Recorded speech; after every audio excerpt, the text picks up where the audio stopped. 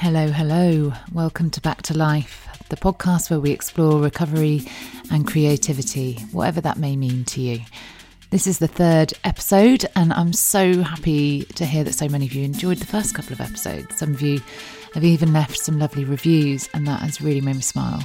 And it also means that other people are more likely to listen. So thank you so much for that. I'm your host, by the way. I'm Millie. I'm a DJ and broadcaster and a person in recovery from a lot of stuff, really. Addiction, mental health challenges, eating disorders, lots of stuff. It's now really important to me to challenge the stigma that still exists around so much of this stuff and to use my experience to hopefully help others still in the darkness.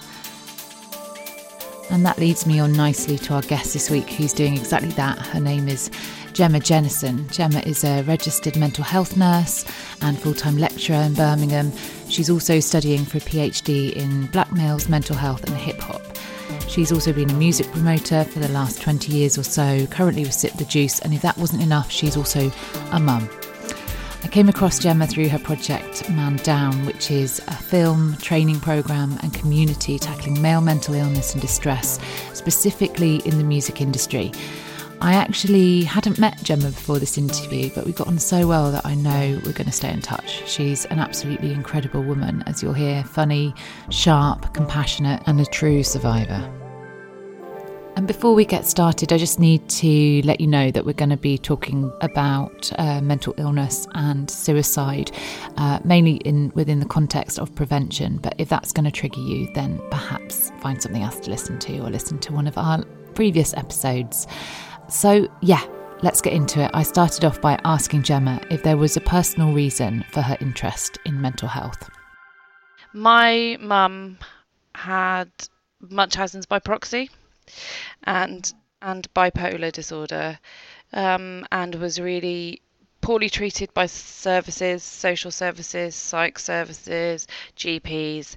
I remember much of my childhood being palmed off to other family members or friends of friends who were aunties who weren't aunties, and seeing my mum really living in a trauma set of really self-deprecating language, self-deprecating behaviour, starving herself, being really chaotic in her mood, being really labile, so being really happy one minute and really sad the next.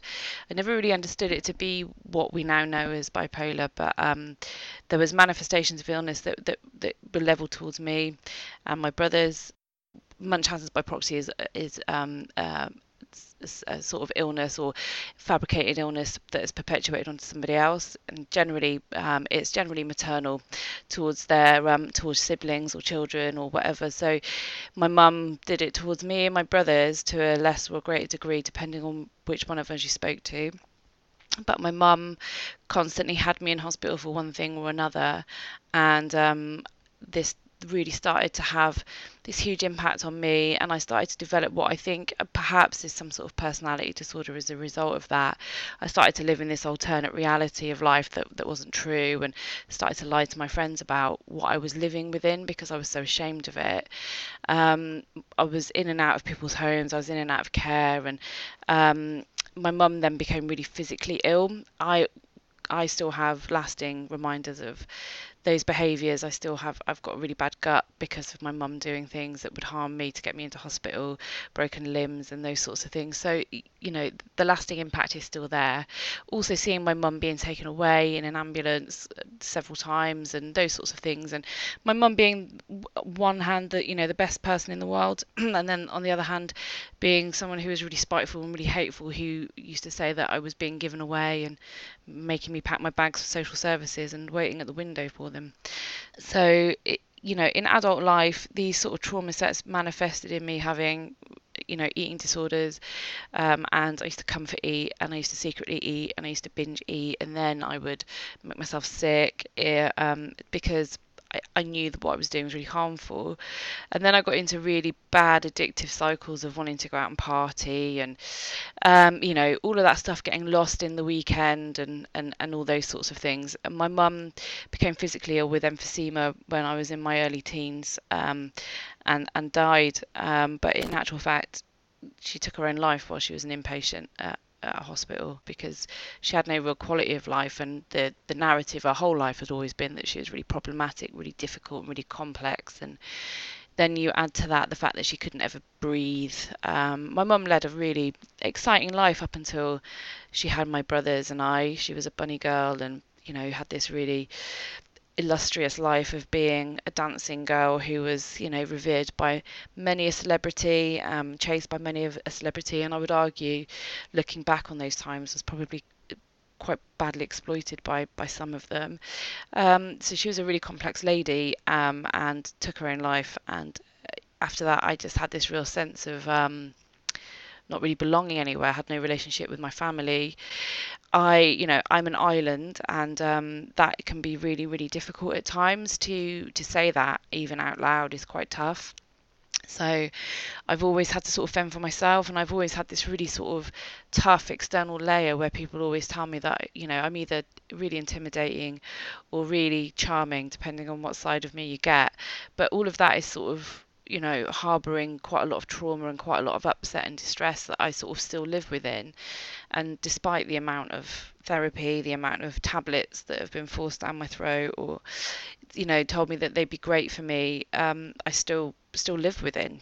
So becoming a mental health nurse was something that sort of acted as a sort of catharsis, but acted as a sort of education as well into understanding what I'd lived through with my mum, and the provision of care that we have in place now versus what we had in the 80s and early 90s, and how hugely different that is. But also the fact that I just would never want anybody to live through what I lived through. I'd never want to hear anybody living those stories and living those lives. And I took all of those things into my adulthood, and I reacted really badly to them. I was a terrible friend, I was a terrible partner, and until I became a mum, I had no real concept of what it was to be in a healthy, loving relationship, or to understand what parental love really looked like. Wow, you've really, really been through so much. That's a really tough start.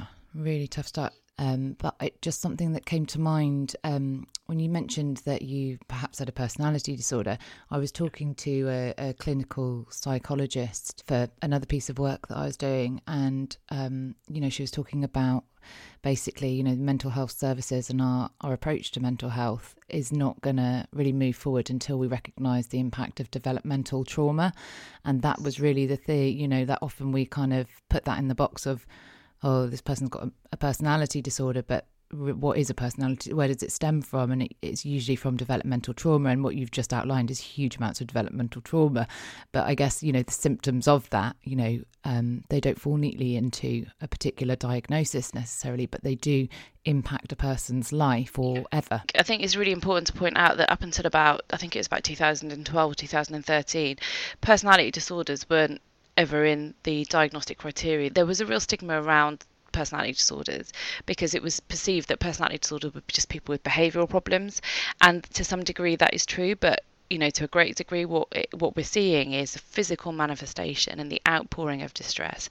And what we're seeing is maladaptive strategies of coping in a response to developmental distress or developmental trauma. And I can tell you, as a nurse, the amount of times I hear or have heard on wards when people say they're just a PD, they're just a personality disorder, and the reductionist view of what those people are doing, how they're living their lives, and why can't they just behave? Why can't they just get a grip? Why can't they just instead of saying, what's happened here? What are we dealing with?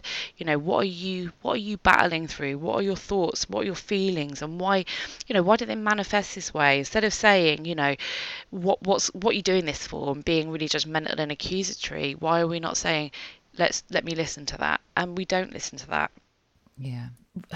Personality disorder, if we're going to use that term, I mean, certainly like people with demonstrating those symptoms or those behaviours or those manifestations definitely are really difficult. And I talk from someone who was also diagnosed with a personality disorder. It's definitely a really difficult person to treat, handle, interact with. But yeah, I think you're absolutely right. I think there's a huge stigma, and it's like, and even the word is just horrible. Like it's like I hate like the there's title. Something fundamentally wrong with who you are. Basically, is what it sounds like, a personality disorder. You're disordered. Therefore, we expect you to behave this way. So what can we expect because you're disordered? I think the collective name for personality disorder is just, it's just so harmful, you know. And I'm not a real proponent of labels, really. I just find them a little bit problematic because I think, you know, some people find it really helpful to have a diagnosis, and some people don't, and some people live within it, and some people don't, and everybody's very, very different in that regard. But I just feel that sometimes you can't put these behaviours and these coping strategies and these complex, nuanced personality traits in a bracket that tells someone you're disordered. Because if you're going to start talking about stopping stigma, you know, as a society, well, the stigma's right there in the diagnostic labelling of someone. Yeah, absolutely.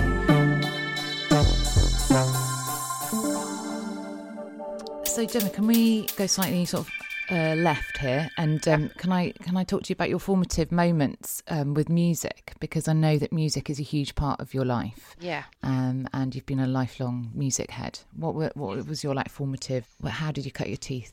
So one of my cousins, who I obviously have no relationship with anymore, introduced me to hip hop when I was really young, and for me, listening to rap music and listening to hip hop and listening to that sort of thing, sort of it aligned really with what my mum had instilled in me as a kid. My mum always had records, and ever in a time of crisis, there was always records. It was always, we'd go to the record player and we'd be like, okay, let's just put this on and just dance it out, you know. And that was probably one of the greatest gifts that she ever gave to me. You know, I've still got her record collection here. I'm looking at it, in fact. And when I heard some of the hip hop music that my cousin was playing, I was able to pick out samples from it and say, oh, that's Aretha Franklin, or, you know, that's Jimmy Smith, the Hammond keyboard player, or that is James Brown, or that's the JBs, or, you know, that's Blood, Sweat and Tears. And my cousin was like, there's not much more satisfying than, you know, picking out a sample. It's I know, and you know what? I'm still that geek. But so yeah, I started listening to hip hop, and then I just found this world where I could escape. It was nothing like the world I was in.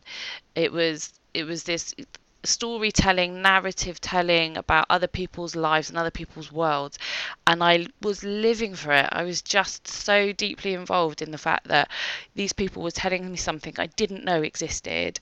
And you know, I'm unashamed about the fact that I like the most ignorant gangster rap. You know, I've got Prodigy from Mobb Deep tattooed on my arm. You know, I'm a feminist who loves the Wu-Tang and loves Jadakiss and, you know, all of that stuff. So I got into hip hop, and then I went from hip hop, I got into going to hip hop events, buying records, you know. So I'd spend Saturdays at Purple Penguin Records or Replay, and then I'd go to hip hop events. We'd go to hip hop events in a transit van. All of us are sat in the back. It was completely illegal, and we'd go to London and we'd go and see people like Tribe Called Quest or Gravediggers or Beastie Boys or whatever. And then when I was 16, I got into promoting. I didn't get any GCSEs, so I had to go to college, and I joined the student union there. And I was like, "You lot aren't representative. You're putting on all these indie nights. Where's all the rap music?" People were like, "Well, if you want to put rap music on, you've got to do it yourself." So I did, and now I'm part of Sip the Juice. So yeah, I've been putting music on for a really, really long time. I'm 43 this year. So yeah, it's a long time. So for me, hip hop became this culture of acceptance. It was a home when I didn't really have one, and it was something that it was a complete avoidant behaviour of me to just immerse myself in this culture and everything that went with it. Graffiti, b-boying, apart from beatboxing. I cannot stand beatboxing because I've got autism, so I find it really problematic.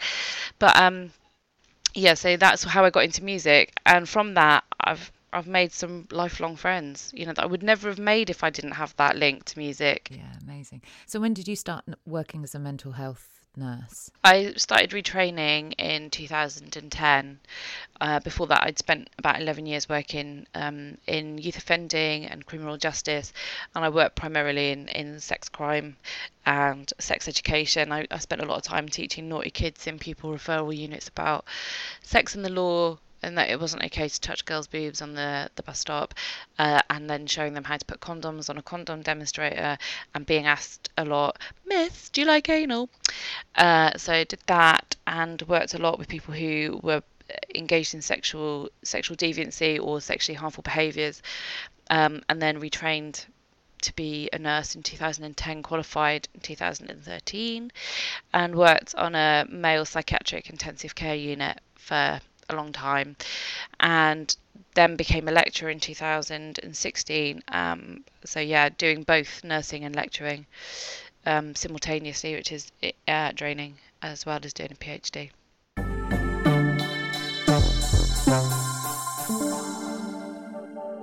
So let's get on to Man Down. Why did you start Man Down? What was the inspiration to start it? So in 2019, in May, two of my friends attempted to take their own lives, 2 weeks apart. One of them, I was at his bedside when he came round. He rang me at about 6 a.m, and I had glandular fever, and I could hear the hospital, I could hear the heart monitor, and I knew what he'd done. I was desperately trying to get my clothes on with a swollen throat, listening to him telling me that he'd taken an overdose, running around my house like I was trying to get away from a one-night stand, like the walk of shame, but trying to find your clothes in the dark. And a couple of weeks later, one of our other friends hung himself, and he survived, and he lived in a brain injury unit up until November last year, and sadly lost his fight.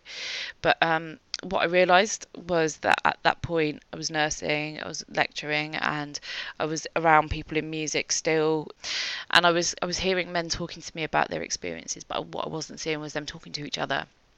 And it really struck a chord when these two people did what they did, and I thought, you know what, this has happened right in front of me.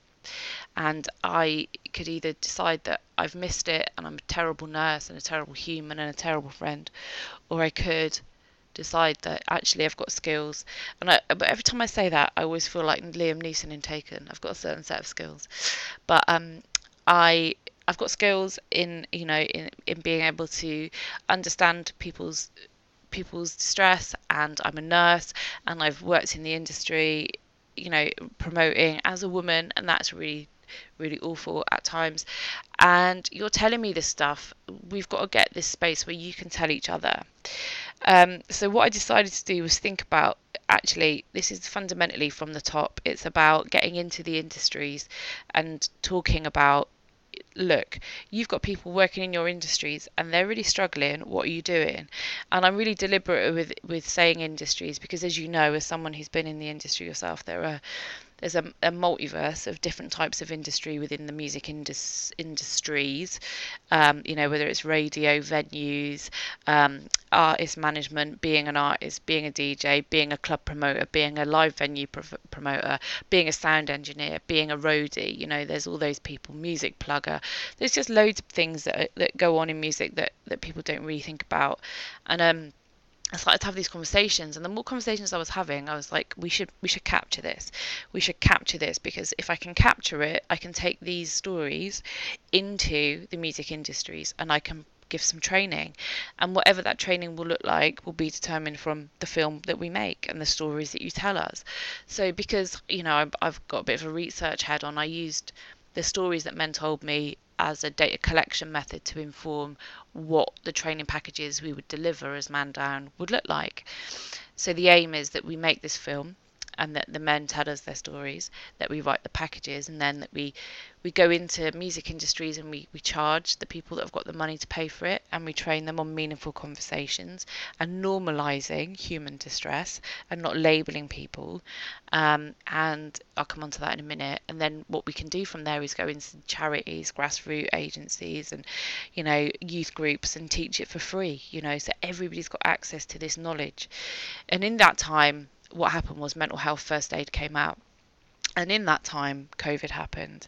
And, now what we've got is a political well-being agenda, where people have to have well-being on their HR agenda as a tick box, because if they do that, they get tax relief on it. And so people are buying in packages, training people, and they're talking about it, and they're basically focusing on depression and anxiety.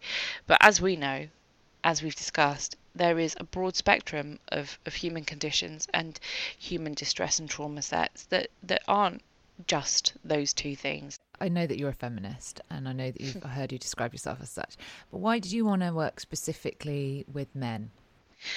Because statistically, men are more likely to take their lives at this present time. Men of working age are increasingly taking their lives. And there's a lot of discussion around that, around COVID and stuff as well. But people in the creative arts are more likely to consider taking their own lives and not access help because of appearance, or because of expectation, or because of stigma. And most of those people are men. The reason I came into this is because in 2 weeks, two of the men in my world tried to take their own life. And then I teach suicide awareness, I teach suicide statistics, and they don't lie. Men are more likely to take their own lives than women. There's a real risk to men. And then what we add to that is the statistics around the fact that men are less likely to talk to each other. They're less likely to go and ask for help. What I already knew in nursing is what I found in research when I started to look at it, is that black men are less likely to ask for help, and they're less likely to go to GP surgeries, and they're 40% more likely to be in a mental health facility as a result of coming through criminal justice systems, and they are 4 times more likely to be put on a locked ward at first presentation of an illness such as psychosis. And a lot of the people I was speaking to were men who are from the Black African or Black Afro-Caribbean communities. Statistically, women are more likely to reach out for help to primary care services and get through to secondary care services, whereas men don't. I am a feminist, and I recognise feminism embraces the rights of all people, and the rights of men, and the rights of people who are trans male, trans female, and it's all inclusive. And I wouldn't be a particularly good feminist if I didn't protect the people around me who, are in need, and I wouldn't be a good feminist if I didn't think about the future of my daughter's world, and the systematic failures in terms of male health care that is happening around her as well. It's always an interesting one, and research tells me that men talk to women much more. So getting those stories from men was easy for me. It wouldn't have been easy if it was a man doing those interviews. Yeah, I'm with you, because I worked a lot on Women's Hour and been very sort of involved in like feminism through that. I mean, when I first got into recovery, basically, I started becoming really interested in sort of feminist politics and sort of seeing my own personal experience within a sort of wider systemic context. So that meant getting into politics and all of that stuff, educating myself. And working on Women's Hour, I just had I just had a really kind of eye-opening conversation actually with she was at the time the sort of founder or director of Calm, and also someone who'd spent her life in involved in feminism, and then had this kind of realization that she needed to help men. She felt that actually, women, we do have these spaces now, we do have safe spaces, and men are being kind of left behind, I suppose. And you see it, you see it in the statistics. Absolutely, you do. And obviously, a couple of years ago, this was around this is when I started getting interested in the concept of toxic masculinity. Yes. And I was wondering what you think about that term and that concept. I'm not a huge fan of the phrase toxic masculinity. It's not really my right to be able to say that, though, because it doesn't affect me directly. But I mean, masculinity is the male in our life constantly lives in this state of having to either subscribe to being either not very emotional at all because that's what's expected of you, or being angry in defense of something and having to stand up for something, or being horny. They either need to bring home food or money, or they need to be really good at sex and a really good partner and a really good dad. And they then also need to be really ripped because of, social media, Geordie Shore and all those sorts of types of programs, and all of the pro health and men's health magazines and stuff. So they get quite a lot of body shaming as well. Dad bod is a phrase I just want to put in the bin, and manning up is a phrase I want to put in the bin.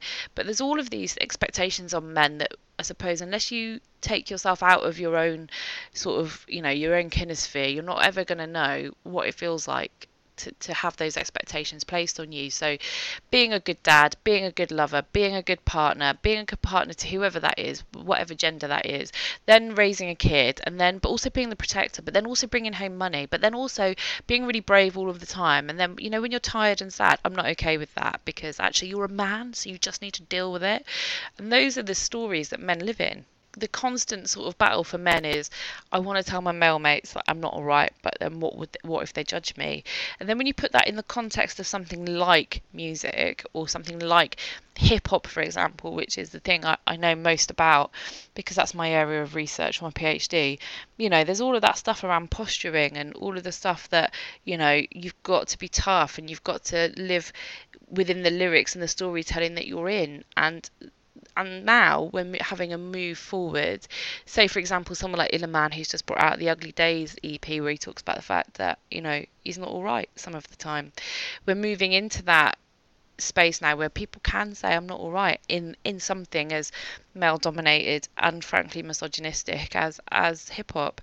But those worlds have got real issues around expectations of each other, and male dominance, and asserting male dominance, and asserting, you know, male bravado, and those sorts of narratives that are really unhelpful. But I think that's really difficult for men. And I think, you know, if you listen to music and you listen to the storytelling in any song that has ever been written by a man, you know, you wonder what they're trying to actually tell you in that. We are moving into a time now where men are able and more willing to use music as a medium to say, look, shit's really not cool, the world is insane, and I'm not coping. But generally, what other vehicle do men have? They play contact sports, they do boxing, they go to the gym, you know, they go to the pub, and then all of those things about how men cope or not cope come out in those really negative behaviours of like pack mentality on nights out, getting into fights, getting into territorial fights, football hooliganism, for example. I mean, I did that at master's level, I studied that and the subculture around that, and how men feel emasculated. And now what we're in is a cycle of men feeling emasculated again, because people are losing their jobs because of COVID, or losing their identity as a musician or an artist, and, you know, or as a chef, or as a tattooer, or any of those creative worlds, or worlds that have been grossly affected by COVID. Men are really struggling within them. So yeah, I wanted to ask you, you know, from what I gather, like your main focus with Man Down is tackling male suicide within the music industry. Is that right? I would say it's more looking at the male experience of distress and trauma in the music industry, and I'm hoping that reducing suicide rates generally is going to be the outcome. You know, that's the aim. But, you know, the training that will be done for Man Down will be done with everybody in the music industry. It isn't just specific to men. Everybody will have it, but it's just that at the moment men are the biggest crisis. And I think for me, in terms of it, you know, reducing suicide rates is you know, that's shooting for the moon, really, you know. But if I reach the stars and I get people talking and normalizing not feeling all right, and not having to pathologize it and getting the medics in straight away, that's also sort of all right as well. I'm happy with that too. I guess it's really useful from your perspective to talk about, you know, we all do know someone right now who is probably suicidal, is certainly very depressed, is really, really struggling. What is the best, what can you do for that friend, male or female? I think the most important thing I've learned as a nurse, as a person really, and as a person who's worked with people who are in distress, I think it's really difficult when you are emotionally attached to that person to be anything other than feeling sad that you feel like you're not doing enough, or that you're not enough. And I think it's about separating that relationship. And often people just want to be heard. The reason something like The Samaritans is so successful and changes lives is because when you ring them, you just talk and people just listen. And I think if you are in a position where you know somebody is actively suicidal, it's about understanding the right questions to ask and when, and to give the right space to let people talk. And often people just want to listen and want to vent. and often they might want to tell you that actually they do have a plan. This has become so common of late because of COVID that I've actually written some guidance, which is on our website under a blog, about talking to someone who's suicidal. And it's about trying to, when you hear the words, I don't see a point anymore, I just want to die, or I want to kill myself, or I'm done, all of those sorts of phrases, then it's really easy to start saying things like, what about your kids? What about your partner? What about your job? You've got so much to live for.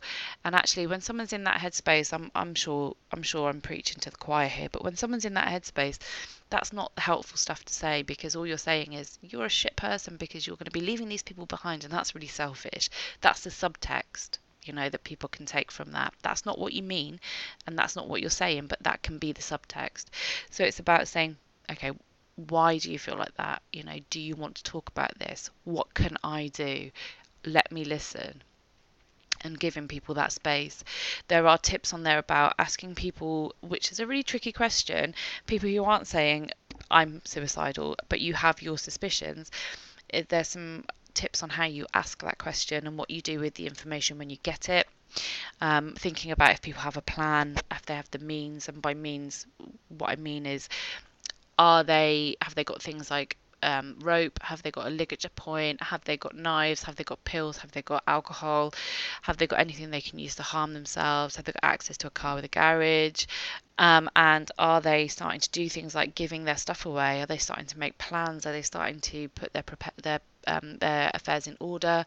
Are they giving you money? Are they saying, do you want this? I don't want it anymore, in large quantities? There's all of those things to look for.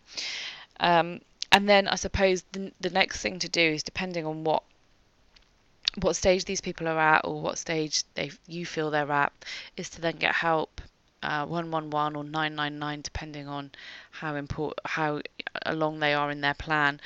Or, if they're saying, I often have these moments where I feel like this, but I don't have a plan. It's about normalising that conversation and saying, okay, well, when you do have that again, let's talk it through, or just tell me. So there are some people in my life who are feeling suicidal, and sometimes when they feel suicidal or feel like they're having these fleeting thoughts, they just send me a heart, and then I ring, and then we don't say anything. And sometimes they do say something, and sometimes they don't, but I'm just on the end of the phone, and they can if they want to. So it's, for me, listening is the major thing that people don't get right, and it's really hard when you're emotionally attached to someone. Yeah, of course. I mean, that's where you really have to put your own kind of discomfort to the side and just be there, I guess. Thank you for that. That's really useful, and I really like that, that your friend sends you a little heart. I mean, just something really simple like that. That's something I'm gonna take with me. You said earlier that you hate the Stop the Stigma hashtag. Yeah. Tell me about that. Why do you hate that? What I hate about Stop the Stigma, it's okay not to be okay, time to talk, and all those sorts of hashtags, is that those things are things that we already know. It's sort of stating the obvious. Actually, what we don't need is hashtags. What we need is action. We don't need, those things aren't actions in themselves. Those things are tokenistic gestures of saying, I stand with people who are chronically ill, or who are depressed, and who have low mood. What they're not saying is that I will do something about it. What can I do about it? And not everybody's in a position to do something. I recognise that. But firstly, we need a distinction between mental health and mental illness. Everyone's got mental health, and that fluctuates, and that's perfectly normal, because life is shit sometimes, and it's okay to say that. But not everybody has mental illness. So what we need to start doing is talking about mental illness and distress and trauma in a really transparent way. You can hashtag all you want about someone like Caroline Flack taking their own life because of the media onslaught that was levelled her way. Be kind. But then in the next breath, if you're then having a debate with somebody and calling, I don't know, people names and saying, well, you're a fucking idiot because you can't spell through and thorough correctly, you're not being kind, are you? I think the Caroline Flack example it sort of illustrates something that I feel is just like sort of left out. you know, you see people posting that they're supporting a mental health charity or blah, blah, blah. It's all great. And I think that's really good stuff. And I think it's amazing, like, how much progress has been made in the last few years in certain areas, you know. But what I think is people are kind of glossing over, like, what actually supporting someone with mental health looks like, because it isn't easy. Sometimes when we're mentally ill, we're just really, really difficult to be around, really, really difficult to maintain relationships with, you know. So, like, rather than checking your friends who are complete nightmares, because they're the ones, you know, that need it the most. And it is, you know, it's not easy, is it, hanging in there with someone, you know, who has a mental illness, or, you know, is in mentally distressed, you know, and sometimes it's just made to seem like so fluffy, like, you know, and it's not fluffy, you know. It's not this, like, you can't solve everything by telling people that you've hashtagged and hope they're okay, you know. The amount of times people say it's attention seeking, oh, leave her, there's nothing you can do, they're beyond help, just don't help her. And I've been told that pretty much my whole life, you know, by one agency or another, because I'm difficult, you know. And, you know, there's never a time I look at a hashtag and feel comforted by that. I think, you've no fucking clue, because you couldn't, this is never going to engage someone like me. I mean, you know, I think our years getting older and becoming a bit more self-aware have paid off in terms of the way that we manage our life now. But if I was my 15-year-old self and I saw someone writing about Caroline Flack and Be Kind, and I was someone who was experiencing suicidal ideation, I would just think, fuck all the way off. Yeah, I think that's it. I mean, that's the thing that annoys me the most, is as someone who has had mental ill health and experienced stigma and social rejection and, you know, all of that stuff, you know, I see you post this thing and I think that's brilliant. Like, it's brilliant that we speak out, and it's brilliant that we can be more open about where we are on the mental health scale and our own challenges. I also used to work in a mental health charity, music and mental health charity in London, where, you know, it was really the severe end of mental illness. And, you know, just seeing, you know, how is that going to really change their lives, because they're living in abject poverty. You know, they need systemic change. And it was also that difficult thing of, you know, unless you're in complete crisis, you know, what is there? You know, what help is there available? It's like, go and get some help. Well, okay, I've got a 6-month waiting list to get an appointment with my GP. That's why we need systemic change, because that's not good enough. I know. And I think that's another problem as well, is that no one's really sure what help they're entitled to, how they get it. And particularly at the moment during COVID, it's really difficult to get into even secondary care services, you know, so going to the GP and then them referring you out, you know, that's always been quite difficult, because, you know, I don't want to be political about it, but I will.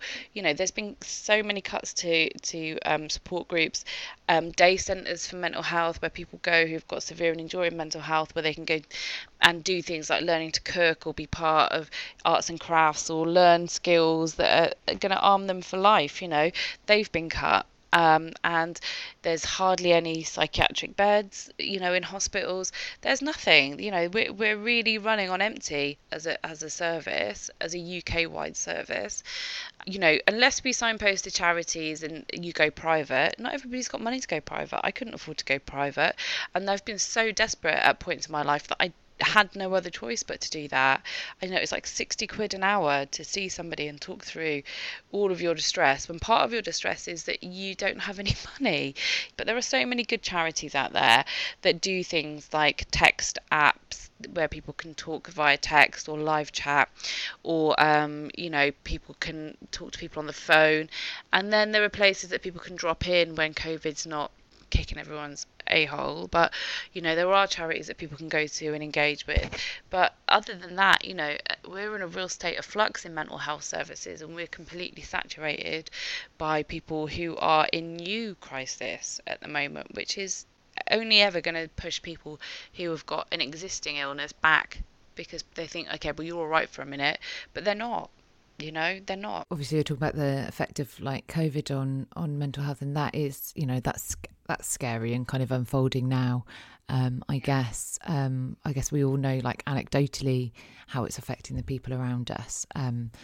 there's going to be a high price to pay in terms of the mental health crisis. But in terms of Man Down, obviously we are kind of getting back to life a little bit now, and things are coming out of lockdown, and what's the future for Man Down? Where are things going with you?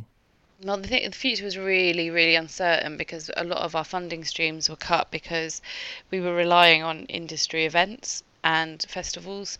So yeah, that was really uncertain for us. We spent a year just not really knowing what we're doing, but we've managed to. We did a t-shirt collab with Kid Acne, who's a really great artist who's kindly gave us some artwork. We managed to sell enough of those t-shirts to get the film in edit. Whether we've got enough money to finish the edit is another thing. So the film will be finished and the launch will be on the 8th of July. And then once the film is out there, that's when the hard work really begins, which sounds ludicrous really, but that's when I have to find space and time to sit and write and finish the training programs, to think about, I've got to listen to all the interviews again and think about all the stories that I was told, start writing, and then I need to start promoting getting into industries. So we're in a real rock and a hard place. We rely on donations, we rely on people buying our merchandise, we rely on people just being really kind and doing stuff for nothing, but we can't keep doing that, you know. And Man Down isn't a multi-million pound business. It is never going to be that. I'm not in it to see this as my job for the rest of my life. That's not what I want. I would just want to do something where I can put my head on the pillow at night and know that I've done something good, and if I can change just one, not just one person's life, but one situation or one event, then that's it for me. You know, I've done something. I've done a good job of work.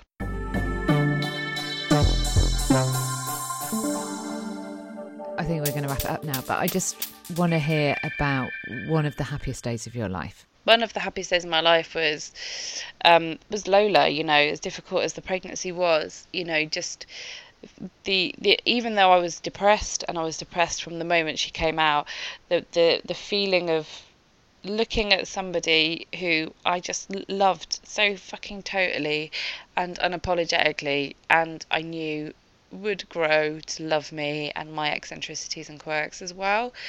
And I think, you know, on a really good day, I know the happiest days of my life are now, you know, and with her, and the fact that she still wants to hang out with me and cuddle me and hold my hand in public and tell me I'm great in public, you know. And yeah, she's the happiest, most amazing thing that's ever happened to me, and she, you know, she really did save my life. So yeah, I'm really grateful to her. Oh, that's beautiful. And what about the song that gives you life? Oh God, a song that gives me life. There's so many. What a terrible question, Millie. Just the last, okay, maybe the last one that gave you life. I would definitely say,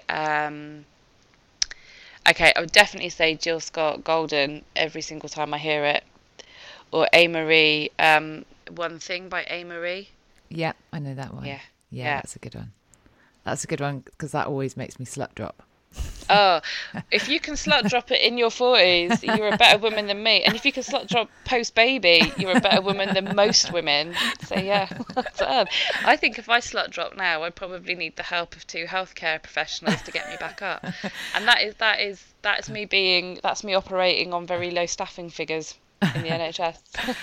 I mean, I haven't tried it for a while, but I might just give it a go now. Okay, can you please report back? I will.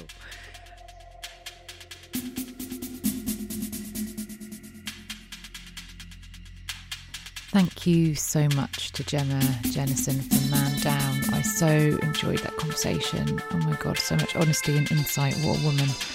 If you want to find out more about Man Down and also access to that blog post that Gemma mentioned about how to talk to someone who's suicidal, then I've put links to all of that in the show description. And thank you to you for listening. Please do let me know your thoughts.